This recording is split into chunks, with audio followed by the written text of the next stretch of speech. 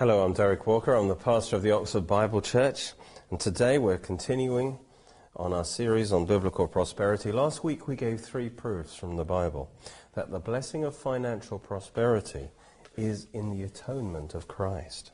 That might be a surprising statement to you, because you might think, well, it's just forgiveness, isn't it? No, every blessing is purchased through the blood of Christ. It's released to us in his resurrection. And financial prosperity is no exception. You see, his divine power has given to us all things pertaining to life and godliness, and that includes finances. It says that God has blessed us with every spiritual blessing in Christ, in his death and resurrection. God, who spared not his own Son, but delivered him up for us all on the cross, will he not also with him freely give us all things? Yes, all these things are part of what God gave us through Christ. All the promises of God in him, in Christ, in his death and resurrection, are yes and amen to the glory of God through us.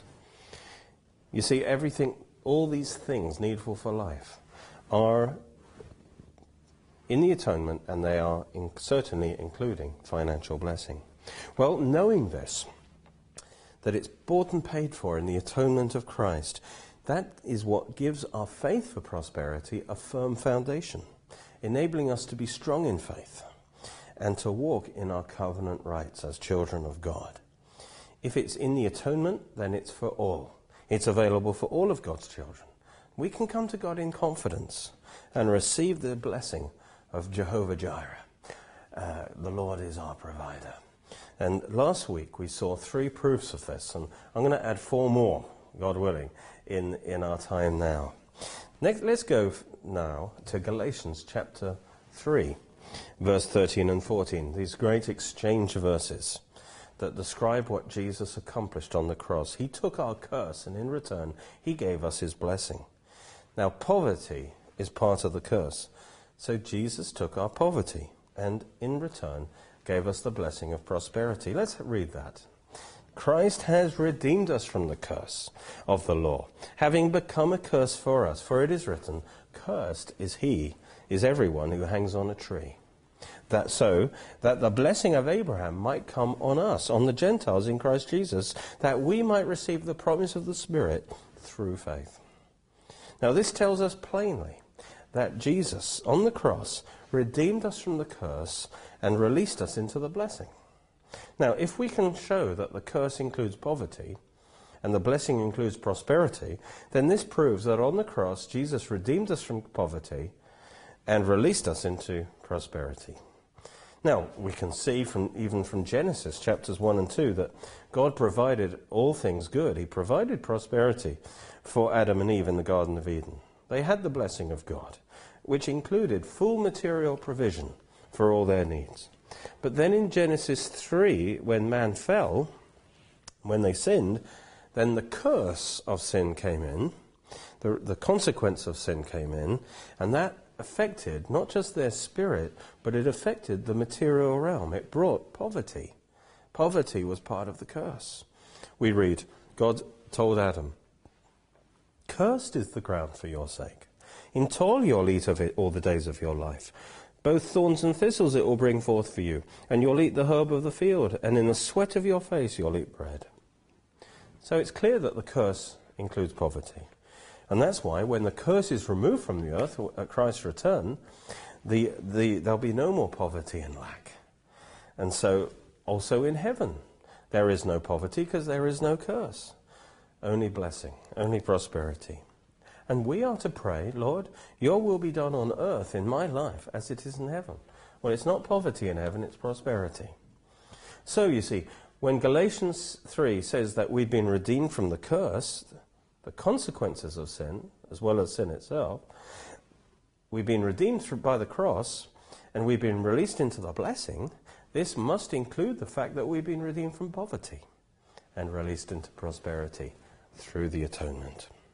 And a further confirmation of this, Galatians says we are redeemed from the curse of the law, so that the blessing of Abraham might come upon us. Now, we know Abraham's blessing includes prosperity. But what about the curse of the law? What is that? Well, that is described in great detail in Deuteronomy 28. And poverty and debt are a big part of this. The curse, in other words, affects the material realm. And in the form of poverty. Of course poverty is a curse, it's not a blessing. Well, let's read some of these verses. It shall come to pass, if you don't obey the voice of the Lord your God, to observe carefully all his commandments and his statutes, which I command you today, that all these curses will come on you and overtake you. Cursed shall you be in the city, cursed in the country. Cursed shall be your basket and your kneading bowl. Cursed the fruit of your body and the produce of your land, the increase of your cattle and the offspring of your flocks. Cursed shall you be when you come in. Cursed shall you be when you go out. You will not prosper in your ways. You shall only be oppressed and plundered continually, and no one will save you. You'll build a house, but not dwell in it. You'll plant a vineyard, but not gather its grapes. A nation that you've not known shall eat the fruit of your land and your produce, and you'll only be oppressed and crushed continually. You will carry much seed out to the field, but gather little in. The locust shall consume it. You'll plant vineyards and tend them, but neither drink of the wine nor gather the grapes, for the worms shall eat them. You'll have olive trees, but you'll not anoint yourself with oil, because the olives will drop off. You will beget sons and daughters, but they'll not be yours, for they'll go into captivity. Locusts shall consume all your trees and the produce of your land. The alien among you shall rise higher and higher above you, and you'll go down lower and lower. He shall lend to you, but you'll not lend to him. He shall be the head, and you'll be the tail. Sorry to read all of that curse to you, but the curse is poverty. That is the curse of the law, but Christ has redeemed us from the curse of the law. Christ has redeemed us from the curse of poverty. Why, how? By becoming a curse for us. He became totally poor and destitute on the cross. Christ has redeemed us on the cross from the curse of the law. Praise God, by being made a curse, by being made poor for us. Cursed is he who hangs on a tree. He lost his clothes, his honor, he was cut off. For us, because he wanted you to be blessed. You see, this cursed is he who hangs on a tree as part of a law that God gave Israel in Deuteronomy 21. That is a type of Christ's death and burial, which removed the curse from the land. Let's read that. If a man has committed a sin deserving of death, it says, he's put to death, and you will hang him on a tree. And his body shall not remain overnight on the tree, but you shall bury him that same day, so that you do not defile the land which the Lord your God is giving you as an inheritance. For he who hanged is accursed of God. That's the foundation for the Genesis verse. This is a picture. This teaches us that sin brings curse on the land, and it must be removed. And for it to be removed, the guilty one, or a substitute who would willingly take his place, must be lifted up and hung on a tree. In this way, he takes the curse on himself. Then he must be buried before sundown. And in this way, he removes the curse from the earth. And that's why Jesus had to be lifted up on a wooden cross and be buried before sundown. For he became a curse for us. And he was buried. And in that way, he removed the curse from us so that the blessing could come upon us. And the curse includes poverty. Christ has redeemed us from the curse. Then Deuteronomy 28 also confirms that the blessing includes prosperity. It says, all these blessings will come upon you and overtake you because you obey the voice of the Lord. These blessings now, Galatians said, has come upon us now in Christ. These blessings are yours now that I'm reading to you. Blessed shall you be in the city, and blessed shall you be in the country. Blessed shall be the fruit of your body, the produce of your ground, and the increase of your herds, the increase of your cattle, and the offspring of your flocks. Blessed shall you be your basket and your kneading bowl. Blessed shall you be when you come in, and blessed shall you be when you go out. The Lord will cause your enemies who rise against you to be defeated before your face. They will come out against you one way and flee before you 7 ways. The Lord will command the blessing on you in your storehouses, in your bank accounts, and in all that to which you set your hand. And he will bless you in the land with which the Lord is giving you. And the Lord will grant you plenty of goods, in the fruit of your body, in the increase of your livestock, in the produce of your ground, in the land of which the Lord swore to give you. The Lord will open to you his good treasure, the heavens to give rain to your land in its season, and to bless all the work of your hand. You will lend to many nations, but not borrow. The Lord will make you the head and not the tail. You shall be above only and not beneath. And Christ has redeemed us from the curse of the law, so that the blessing of Abraham might come upon us who believe. And the covenant blessing of Abraham certainly included prosperity. And the blessing of Abraham came upon his seed. And in the new covenant, we are Abraham's seed. And thus the blessing of Abraham is ours. Hallelujah. Prosperity is ours through the covenant, through the atonement. As Galatians says, if you are Christ's, then you are Abraham's seed and heirs according to the promise. So what is the blessing of Abraham? It's prosperity. And the curse of the law is poverty.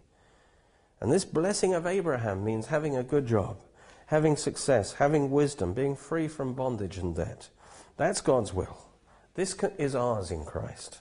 He wants to prosper his people. And that's why he made provision through the cross.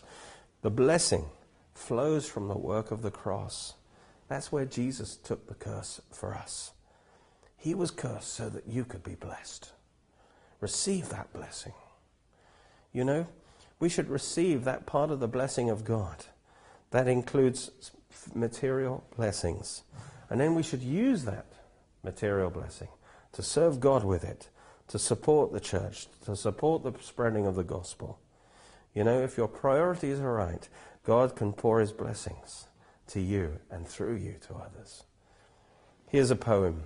Christ has redeemed me from the curse of the law as he hung on that shameful tree. And all that is worse is contained in the curse. And Jesus has set me free. Not under the curse, not under the curse. Jesus has set me free. For sickness I've health. For poverty wealth. Since Jesus has ransomed me. Praise God. We've been redeemed from the curse of poverty. We've been released into the blessing of prosperity through the atonement. Let me say it like this. According to Deuteronomy 28, poverty is part of the curse of the law. According to Galatians 3:13, Christ has redeemed me from the curse of the law. Therefore, he's redeemed me from poverty. He bore it for me. Therefore, I walk free from it. Hallelujah. It's got no hold on me. I'm redeemed. I'm delivered.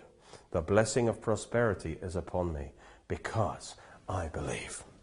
Well, let's move on now to 2 Corinthians 8:9, which fits with this very well. And this gives the clearest possible statement that prosperity is in the atonement.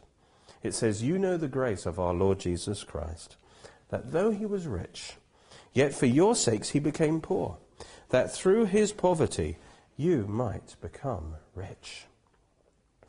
This is a great exchange verse, the exchange of rags for riches. On the cross, you see, Jesus took our poverty that we might receive riches. Now, some interpret this as applying to spiritual poverty, spiritual riches. But the context of the chapter is clear. It's talking about money, material poverty, material riches. Paul is encouraging them, you see, to give generously to an offering to the saints in Jerusalem. And so this verse describes the work of the cross. It's Jesus in his life wasn't poor. He lived as a blessed man under the Abrahamic covenant. He only became poor when he took our sin and our curse on the cross. He became poor for our sakes, just like he became sin for our sake, so that we would be redeemed from the curse of poverty and that we would receive the blessing of prosperity. You see, Jesus was only poor in his death when he took the curse. He walked in prosperity. Prosperity is the blessing of God on you that meets all your needs and all the needs of those around you. You know, it's having what you need to do God's will. Jesus was blessed and he overflowed. He fed 5,000 people. He supplied wine for a week-long wedding. He was blessed. He prospered. He only became poor for us on the cross. And so the work on the cross includes deliverance from poverty and provision of prosperity. Let me read it again. You know the grace of our Lord Jesus Christ. Do you know this? That though he was rich, yet for your sakes he became poor on the cross, that through his poverty you might become rich. God wants to make you rich with his blessings. Praise God. Now the sixth proof is the year of Jubilee, the year of trumpet blast. Every 49 years, Israel was to have a special year of Jubilee, a year of grace, the acceptable year of the Lord, the year of the Lord's favor. And this is one of the most important pictures in the Bible of Christ and his atonement and his gospel. This was a picture of what Jesus would accomplish through the atonement. It's in Leviticus 25. It says you'll count 7 sevens of years, 7 times 7 years, 49 years. And then you'll cause the trumpet of the Jubilee to sound on the 10th day of the 7th month, on the Day of Atonement. That's very important. You will make the trumpet sound throughout your land. And then it says you'll consecrate this Jubilee year, this 50th year, proclaim liberty throughout all the land to all its inhabitants. It will be a Jubilee for you, and each of you will return to his possession and return to his family. And in this year of Jubilee, each of you shall return to his possession. And Jubilee meant good news to the poor, to the financially poor and dispossessed. You see, in the year of Jubilee, all debts were cancelled. And all the houses and possessions and lands that you've lost, for whatever reason, would be restored to you. And so the Jubilee year started by the blowing of the trumpet throughout the land. And if you were a slave, you were released from slavery. If you were in debt, you were released from your debts. And you could return to your lost estates and your lost possessions, and you could rebuild your life. And so it was good news to the poor. The Jubilee was all about financial blessing, financial restoration, financial prosperity. And it was announced by the Jubilee trumpet. And the important thing is that the Jubilee trumpet was blown on the Day of Atonement. Jubilee could not start until the trumpet was blown. And that could not be blown until the Day of Atonement, when the great atoning sacrifices were made and accomplished. And this teaches us that financial deliverance, financial freedom, financial restoration only flows when the atonement has been made, when the sacrifice had been made from the cross. You see, it's only on the Day of Atonement that the high priest could enter the Holy of Holies with the blood of the great sin offering. And then when he came out again from the Holy of Holies alive, it meant that God had accepted the sacrifice. And the good news was announced and trumpeted throughout the land. And so in the same way, they would declare the sacrifice has been accepted. Sins are forgiven. And on the year of Jubilee, more than that, it was that you could reclaim your lost possessions. Your debts are cancelled. Praise God. On the basis of the atonement. And Jesus fulfilled that, you see. Because Jesus, our great high priest, he took his blood into the heavenly Holy of Holies. And then when he appeared again as alive from the dead, it meant that God had accepted his sacrifice, that God was satisfied by his blood. And then Jesus appeared alive and he commanded us to go blow the gospel trumpet throughout all the earth, to preach the good news throughout all the land. That atonement has been accomplished, that Christ has died and risen again, and that it is now Jubilee time. It is now the acceptable year of the Lord. And now you can come and receive the forgiveness of your sins, the cancellation of your debts. You can come and rebuild your life. Praise God. That it is the acceptable year of the Lord. As Corinthians says, as we preach the gospel, we say, behold, now is the acceptable time. Now is the day of salvation. It's Jubilee time now. Atonement is made. And now these blessings are freely available to you through the atonement. Isaiah 61 predicted that when Messiah came, he would fulfill Jubilee. The Spirit of the Lord is upon me. These are the words of the Messiah. Because the Lord has anointed me to preach good news to the poor. That's Jubilee. Messiah will bring Jubilee into being. He will fulfill Jubilee. He sent me to heal the brokenhearted, to proclaim liberty to the captives, the opening of the prison to those who are bound, to proclaim the acceptable year of the Lord, that's Jubilee year, to give them beauty for ashes, the oil of joy for mourning, the garment of praise for the spirit of heaviness, that they might be called trees of righteousness, the planting of the Lord, that he may be glorified. And they will rebuild the old ruins, and they'll raise up the former desolations, and they will repair the ruined cities, the desolations of many generations. And so the blessings of Jubilee were primarily financial, and they were obtained by the atonement. And of course they symbolized spiritual blessings as well.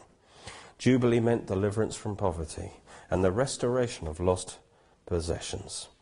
Everything you see that Adam has lost, if we hear the Jubilee trumpet of God, we can go and reclaim our lost possessions.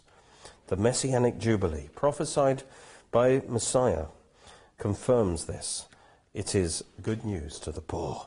Liberty from the captivity of poverty, and an empowerment to prosper and rebuild your life. Praise God. Now Jesus, when he came, he claimed to be the Messiah. He came, wherever he went, he preached from this chapter. And he claimed that he was fulfilling this prophecy of Isaiah of the Jubilee. The preaching of the gospel, you see, corresponds to the blowing of the Jubilee trumpet. In Luke 4:18, he stood up and read, "The Spirit of the Lord's upon me. He's anointed me to preach the gospel, the good news to the poor. He sent me to heal the brokenhearted, proclaim liberty to the captives, recovery of sight to the blind, set at liberty the oppressed, to proclaim the acceptable year of the Lord." Then he closed the book and began to say to them, "Today, this scripture is fulfilled in your hearing." In other words, this is happening now. I'm blowing the Jubilee trumpet to you now. I'm preaching good news now. Whatever your area you're poor in, wherever you're needy, I have good news for you. And that includes financial. This included physical poverty, sickness, and spiritual poverty. The good news is you don't have to be poor anymore. He came to release them from the curse of poverty and bring them back onto the blessing. See, the Jubilee proclamation is the price has been paid, the sacrifice has been made. It's been accepted. You've been forgiven of your sins and your debts. You can now go free and reclaim your lost possessions. Praise God, your lost inheritance. This is the year of the Lord's favor. You are delivered from your oppression, from your poverty, from your captivity. It's been paid for by the atonement which has been made. And that's the gospel we preach too. Jesus has paid the price in full for your forgiveness, for your every blessing. You can now go free from your bondage, from your sins, and you can reclaim your lost inheritance.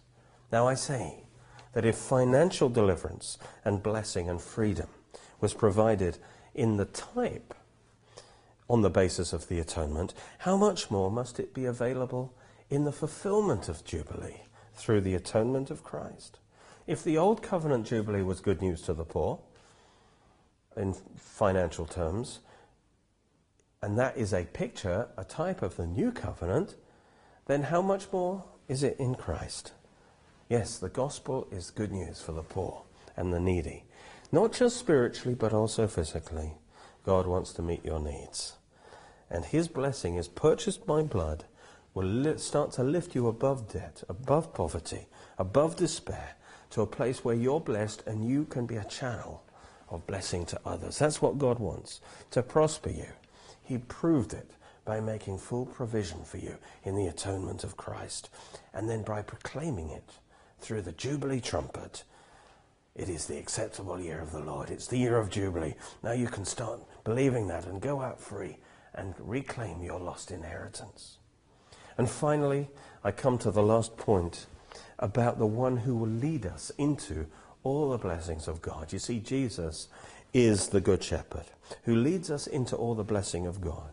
And we know that the Good Shepherd is described in Psalm 23, which says, "The Lord is my shepherd, I shall not want. He makes me lie down in green pastures. He leads me beside the still waters. He restores my soul. I shall not want, because he provides for all my needs. You prepare a table of blessing for me in the presence of my enemies. You anoint my head with oil. My cup runs over. Goodness and mercy will follow me all the days of my life. You see, the good shepherd leads his sheep into every blessing, including material prosperity, so that they say, I shall not want. But Psalm 23 comes after Psalm 22, which shows the good shepherd laying down his life for the sheep. You see, Psalm 22 ends with the resurrection and the announcement that he's done it, it's paid for. And then Psalm 23 comes in, and as a prophecy of the risen Lord Jesus, the good shepherd leading his sheep into all the blessings of the new covenant, which include prosperity, you see. And in John 10, Jesus confirmed that he was the good shepherd of Psalm 23. He says, I've come that they may have life and have it abundantly. I am the good shepherd, he says. The good shepherd gives his life for the sheep. That's Psalm 22, you see. I'm the good shepherd of Psalm 23, who comes to give them abundant life.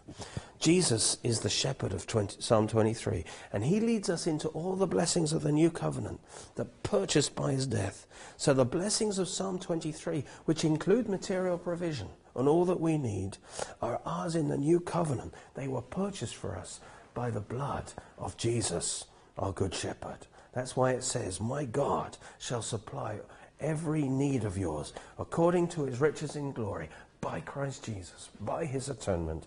He who did not spare his own son, but delivered him up for us all, how shall he not also with him freely give us all things? Believe that prosperity is in the atonement. He loves you so much. He has made provision for all your needs, not just spiritual needs, but physical also.